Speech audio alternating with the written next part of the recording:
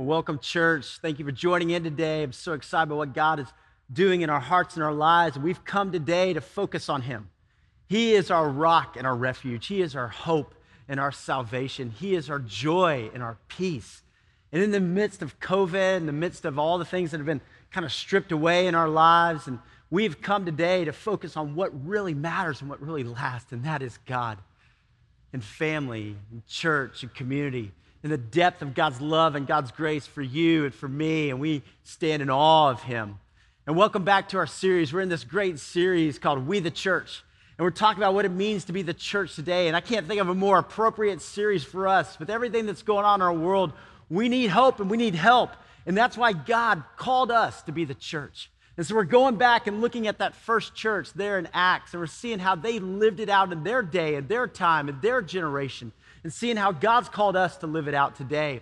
Now, just a quick review, kind of where we are in this series, right? We know that God sent His one and only Son, Jesus. And Jesus came, He lived 33 sinless years on this earth, right? And then He went to the cross for us, paid the price that we should have paid, and died for us. What incredible grace.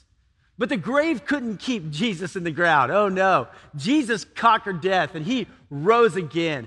And Jesus then appeared to over 500 people after His resurrection. And He appears to His disciples 40 days after His resurrection. And He brings them together and He says, guys, listen, you will receive power when the Holy Spirit comes upon you. And you'll be my witnesses in Jerusalem, Judea, Samaria, and the uttermost parts of the world. Go live it out. Go live out all these things that I've poured into you and that I've taught you. And then Jesus ascends into heaven. And the disciples are kind of looking like, well, what do we do now, right? And they go back to Jerusalem, and there they are, 120 believers gathered together. And 10 days later, after Jesus ascends into heaven, the Holy Spirit comes. And the Holy Spirit comes on every one of them in the church. And the church comes to life. And they go out at Pentecost and start telling everybody about Jesus and the hope that they have in Christ. And 3,000 people accept Christ. And the church is alive and flourishing, and God's moving in a powerful way.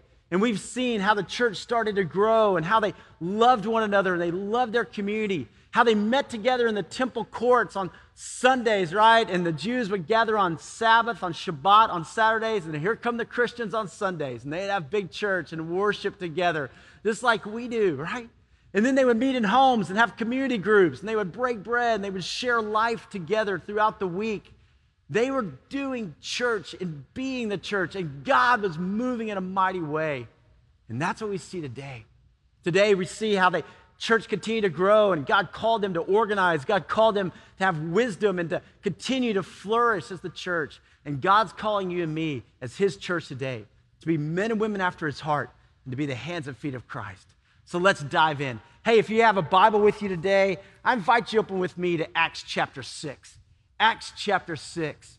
Wow, Acts, New Testament, right? Matthew, Mark, Luke, and John, the four Gospels all talking about Jesus. And then we come to Acts. It stands for Acts of the Apostles, but as we've seen, it's the act of the Holy Spirit working through the church. And we saw that Luke, the Gospel of Luke, is kind of volume 1 and all talking about Jesus and His miracles. And then we come to Acts, which is volume 2, and it's the church and what God is doing there. And so we pick up here in Acts chapter 6, and let's see as the church is growing and expanding what happens. It says, in those days when the number of disciples was increasing, right? The church was growing.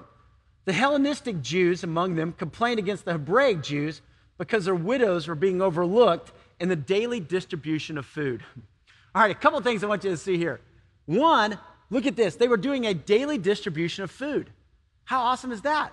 Right? The church was serving. The church was looking around and meeting needs and giving out food to those who were hungry. Second, look at they were serving widows.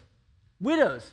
Now, widows were the most vulnerable people back then, right? I mean, women had very little rights. And so here they come and they take care of a widow because if her husband was gone or their family, hey, they stepped in and said, we're going to care for you. We're going to take care of you. I love that.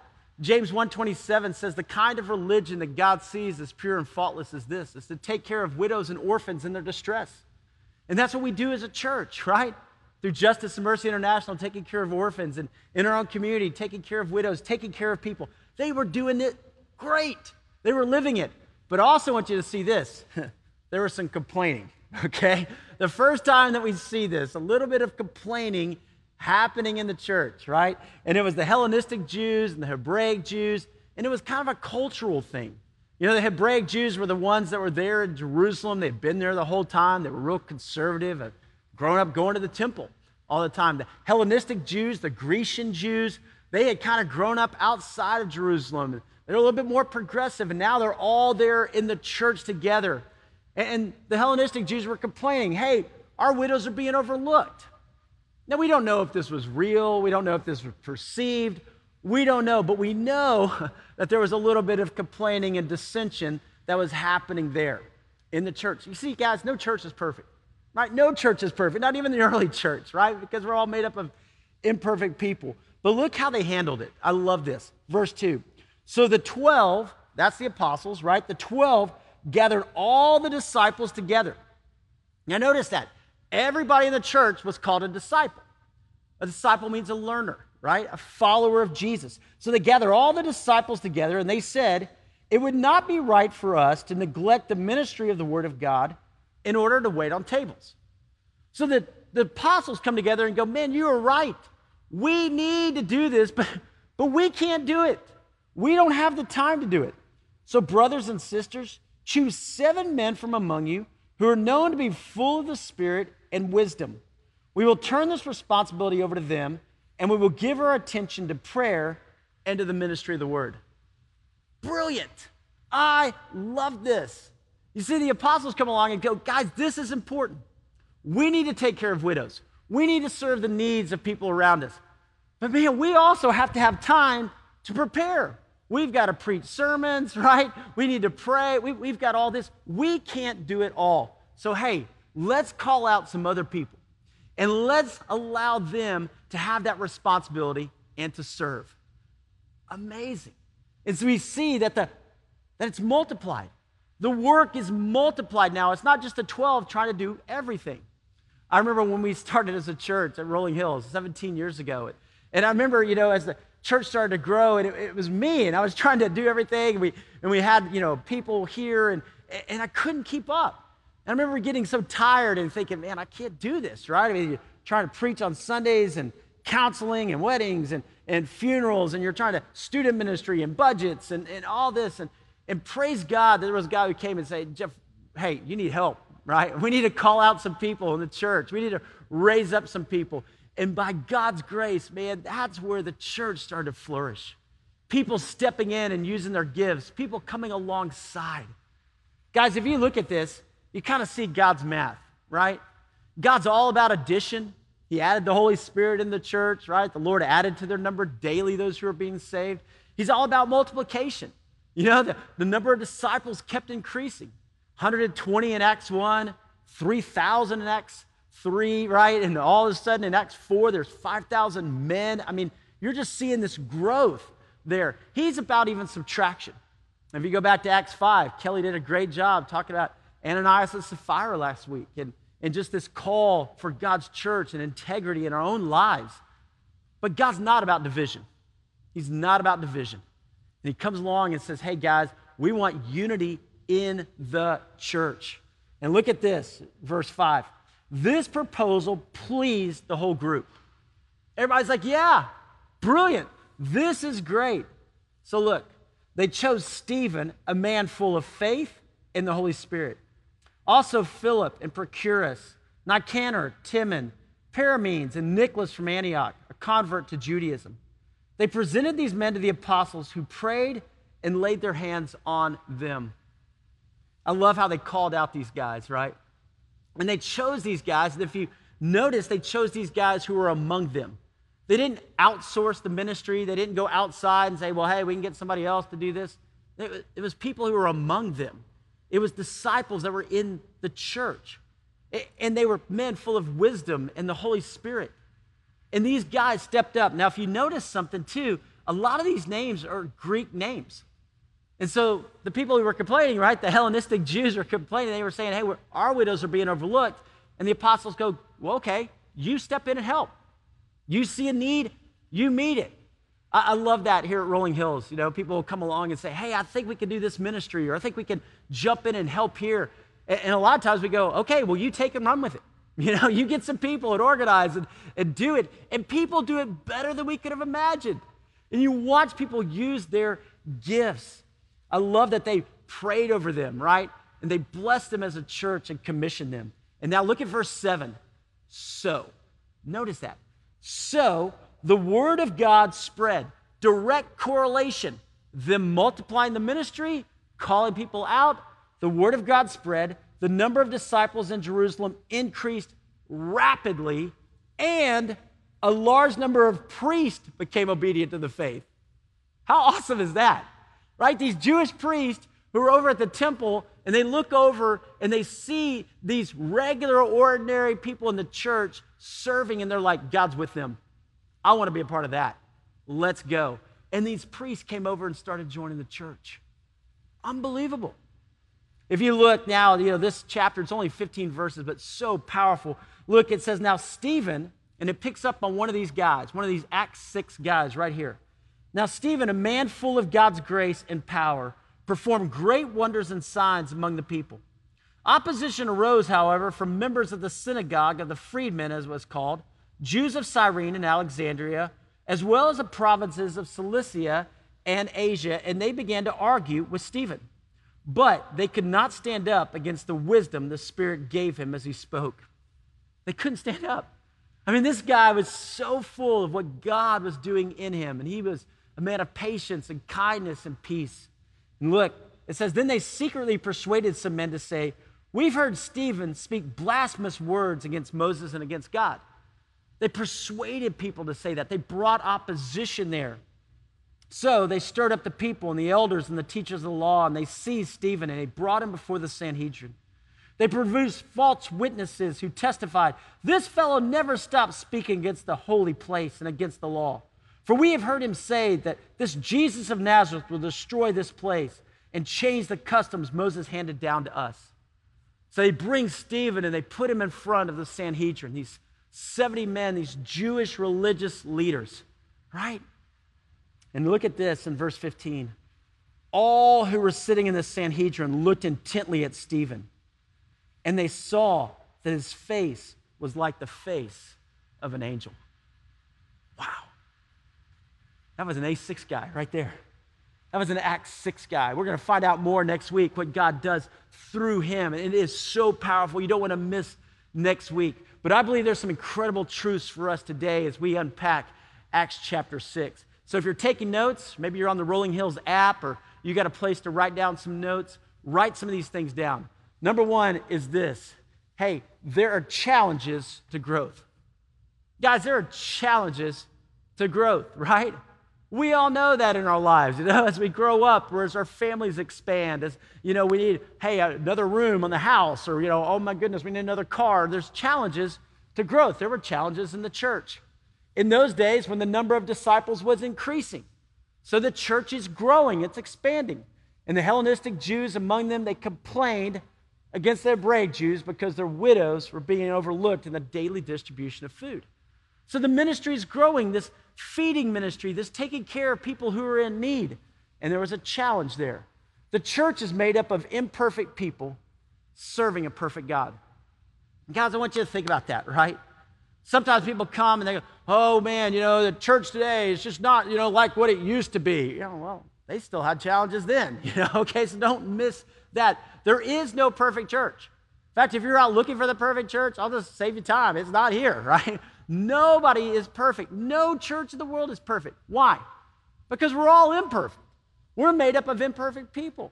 As you come to church, right, and you commit your life to Christ, you are growing in your faith. But people come in at all different spiritual levels. And people are coming in with a worldly mindset of, hey, me first, and what's in it for me. And it takes time for God. It's called sanctification, right? It takes time for God to transform us into this like-mindedness of Christ. And so we're in that process, so no church is perfect. But hey, we're serving a perfect God. And God says, be holy because I am holy. And so as a church, we're all pursuing the Lord. We ought to be all heading in that direction. Notice this one. The church addressed the problem and fixed it. I love that. I love that. That's maturity. right? That's maturity. There was a problem, and whether it was perceived or whether it was real, hey, let's address it, let's fix it. You know, there's some people that just bounce from church to church to church, right? Oh, it's over here. Like, come on now, that's immaturity, right? If there's a challenge in it, you step in, you address it, and you fix it. That's what families do. That's the family of God. And I love that model right here. Hey, we can be better. We could do more ministry. And it wasn't like the apostles go, okay, well, then let's just stop growing, right? We got enough people. We're fine. No. They're like, this is the call. People need the Lord. People need help. They need hope. Let's figure out how to fix this in a way to expand the ministry and grow what God is doing. Hey, don't be a part of the problem. Be a part of the solution. You know? And I love that. Sometimes people can be complainers, right? Don't be a complainer. Be a doer. Hey, how can I help? How can I step in? What can I do? And that was the attitude of the church, and that's the attitude here. And that's what we see as people locking arms and joining in. You know, there's this verse here in Proverbs chapter 6, and it tells us there are 6 things that the Lord hates, 7 that are detestable to him. And you can go read Proverbs chapter 6. These are the things God hates, and it's haughty eyes, right? Pride, it's lying tongue. But the last one, number 7, it says this, and a person who stirs up conflict in the community. Wow, it's pretty strong, right? But God's saying, I love my church. You're a family. There's going to be challenges. Figure out how to work it out. Figure out how to be together in this. Prioritize God and people. Prioritize God and people, right? The apostles said we got to give our time to ministry of the word, to teaching, and to prayer. But hey, we also know we need to minister to people. And so how do we multiply that? How do we prioritize? Let's see a need and let's meet it. Let's be people who are active and doers, not just consumers, contributors for the glory of God.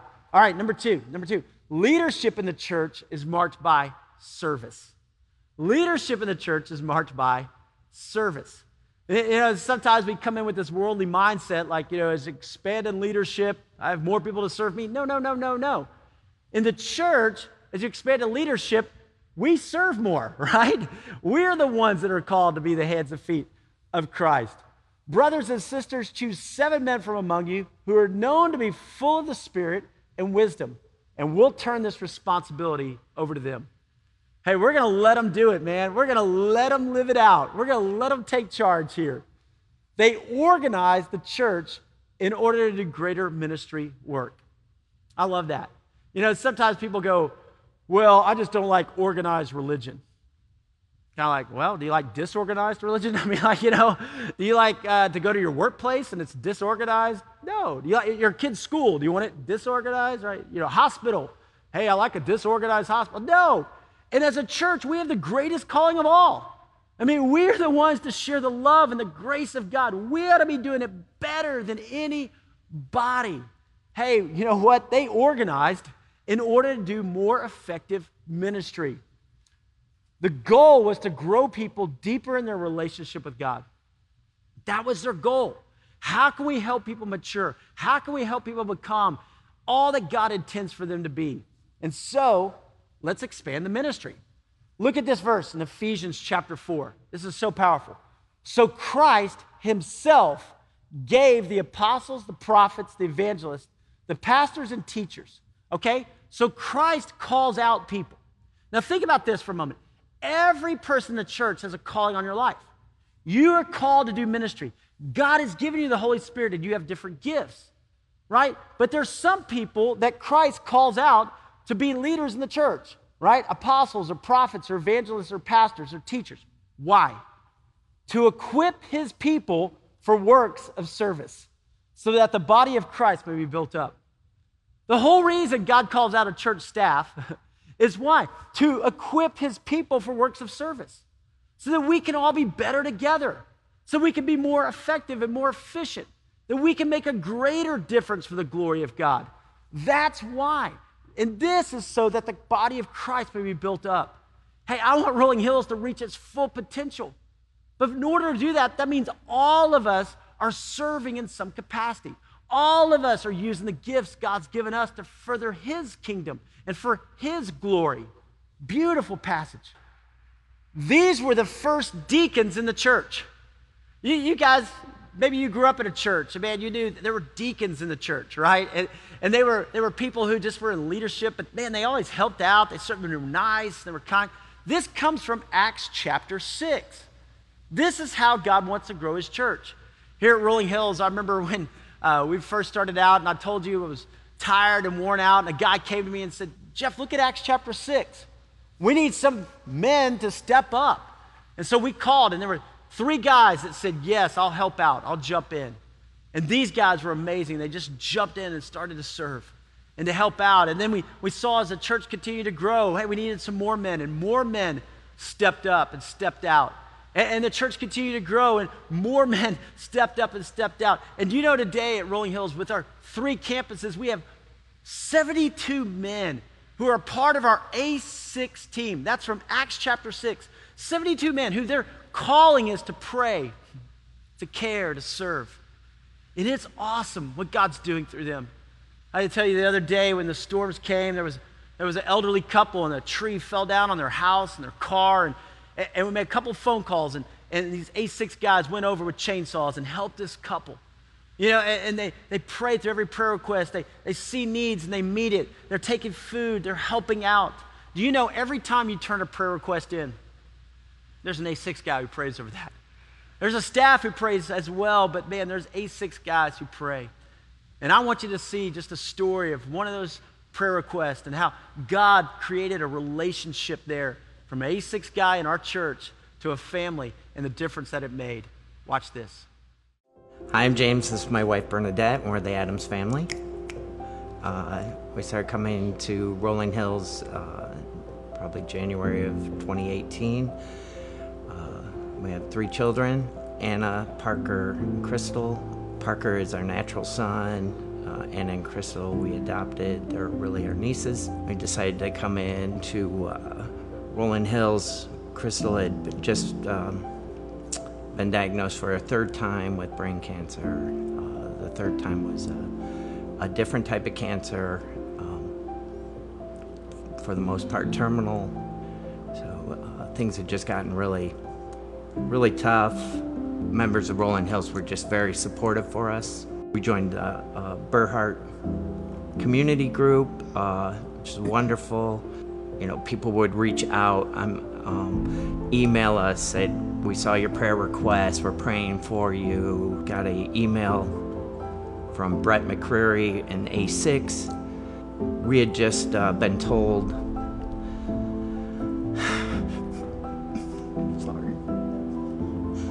that we should put Crystal in hospice. So super low point. Brett is a cancer survivor himself.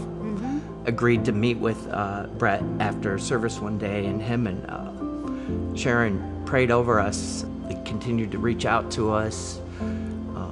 Sharon would come and just take Crystal out on her own, and she would just call out of the blue. She would just come over and she says, I don't want to do anything. I just want to sit with you guys and maybe we can watch a movie. And then of course she was also encouraging me to join the gathering with Kelly Minster and Lynn Hendricks also, and they said that it'd be great, it'd be nice, and at the last minute I did. It's just a wonderful feeling that there are women also that also reaches out to me.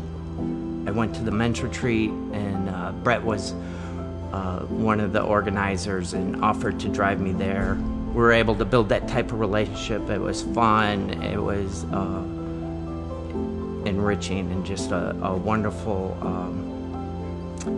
experience to have met them and bring them into our lives. You know, Rolling Hills says the church is the people, right? So it's not religion, it's relationships. God is putting those resources and people to build that relationship with, and there are many people who will reach out and will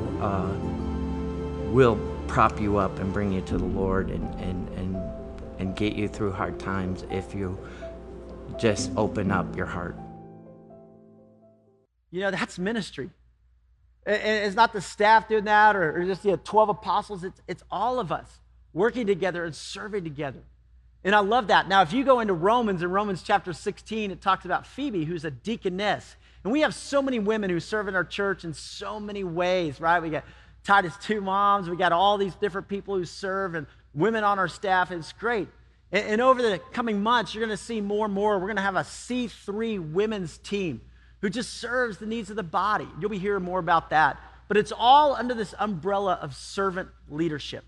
You know, if you're in the church, you know, and you're a leader, it's a call to serve. It's a call to make a difference.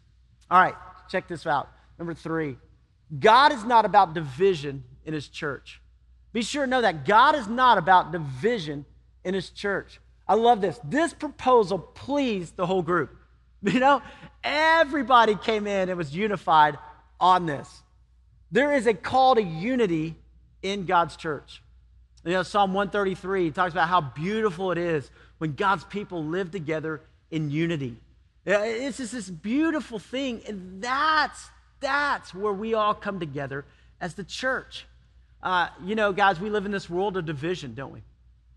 We live in a world of racism, and it makes me angry. I got to tell you, innocent people dying over race, and it's just heartbreaking. We live in a world of division, whether it's politics or whether it's, you know, gender. And there's a gender gap, equal pay for equal work, or whether it's socioeconomic and the haves and the have-nots. And yet, what you find is that's the world. What you find in God's church should be unity. Unity, right? All of us, different backgrounds, different experiences, all of us coming together to serve. We have one calling and one purpose. The other day, a news media station in town called and wanted to do an interview, and they asked, they said, well, we want to talk to you about when you're going to reopen the church. And I thought about it for a moment, and I thought, you know what? The church never closed. I mean, you talk about reopening, the church never closed.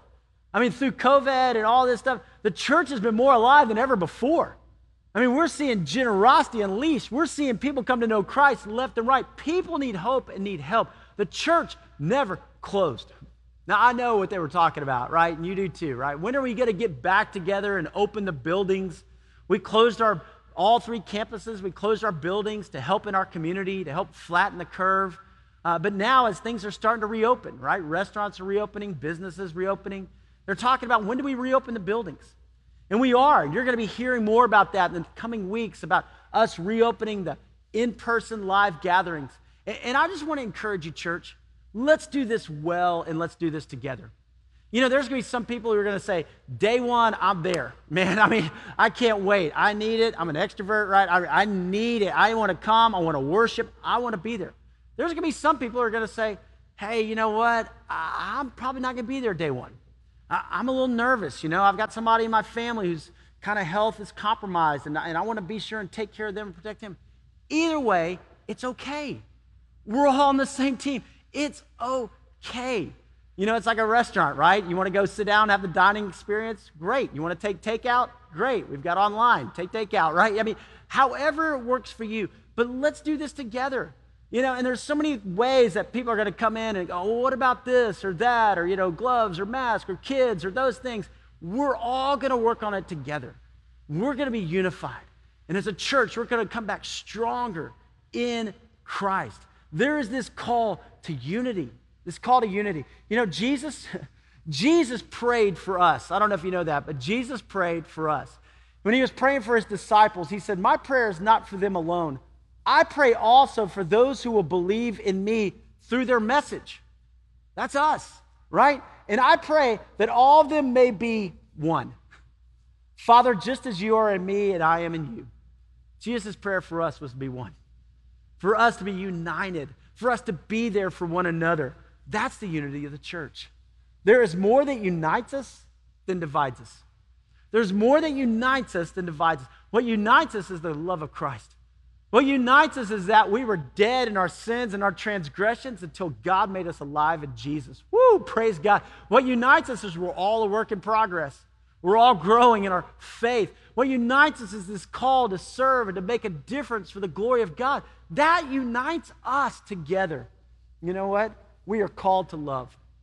We are called to love. Above all else, love, love, love, love. And that's the defining characteristic of the church. Jesus said, everyone will know you're my disciples if you love one another. Not if you have great, Bible studies. Oh, that's important.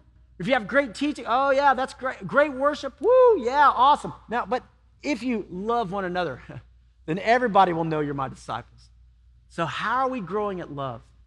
Love for God, love for the church, love for one another. How are you growing in your love? And then notice this one. When ordinary people live out their faith, God impacts the world. When ordinary people live out their faith, God impacts the world. Hey, this guy's Stephen, all right? But look at this. So the word of God spread. The number of disciples in Jerusalem increased rapidly. This guy Stephen or Procurus and Philip and Nicanor, they're just living it out. Just living out. And the word of God spread. I love that. When more people served, right? When more people served, the church grew. When more people used their gifts, when people got off the sidelines and got in the game, God moved in a powerful way. God works through ordinary people, not just the apostles. And maybe you sit there and think, well, you know what? I'm not on church staff, or I haven't been to seminary. No. God's calling you. God's got a plan for you. God's got a purpose for you. God wants to use you in your family, in your neighborhood, in your community, in your church. God's got a plan for you. God shines through you when you live for him. God shines through you when you live for him. Guys, I love that. And I think it's so powerful, right?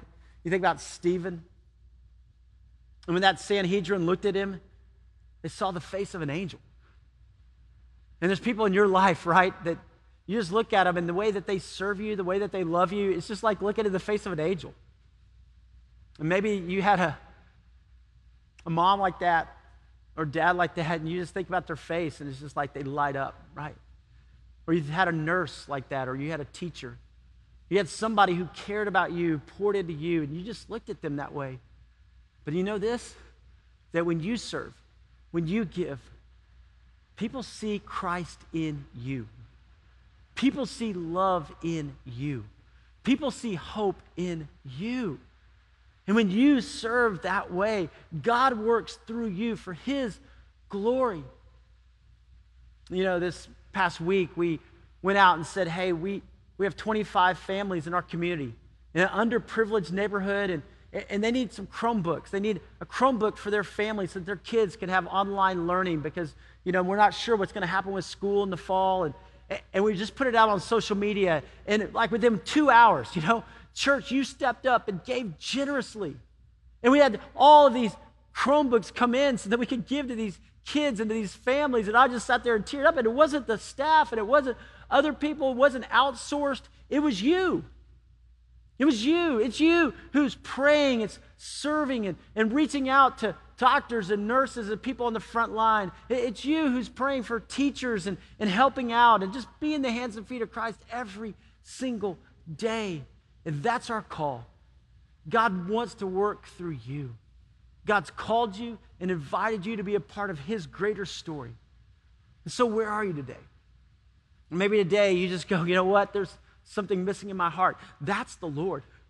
That's God drawing you into a relationship with him. That's God inviting you in. Today, would you just say, God, I want to know you. I want to be a follower of yours. I need help. I need hope. I need Jesus. You pray and say, Jesus, forgive my sins, redeem me, restore me. I'm yours. Maybe today you go, you know what? I've kind of been sitting on the sidelines. It's time for me to engage. It's time for me to grow deeper in my faith. It's time for me to be a person of love and a person of grace. It's time for me to extend love to my family, my friends. God, use me. Here I am. God, use me. I don't know where you are today, but I know this, that God is calling you and that God loves you. You are precious to him. He knit you together in your mother's womb. He's got a plan and a purpose for your life. Every day, you are precious to him. Would you just open your heart to him right now and say, God, I'm yours. Let me pray for us right now. Father God, we come before you. Lord, we need you. Father, we thank you for church. And God, that we're not alone in this world. That you've given us your Son and that you join us together in a family, the body of Christ. And God, I thank you, Father, for the call that you've placed on every one of us to love and to serve. Father, I pray right now for people out there who need hope and help, and I pray that you would meet them. I pray for people who have prayer requests, that they would turn them in and know that they're going to be prayed for and they're going to be encouraged. I pray that you would answer every prayer right now that's being prayed in our hearts and our lives. So God, we need you. Thank you for what you have done and thank you for what you will do. And bless your church, Father, and grow us stronger and deeper in our relationship with you. And use us, God, for your glory in our day and our generation. And to you be glory forever and ever. And it's in the name of Jesus that we pray. Amen.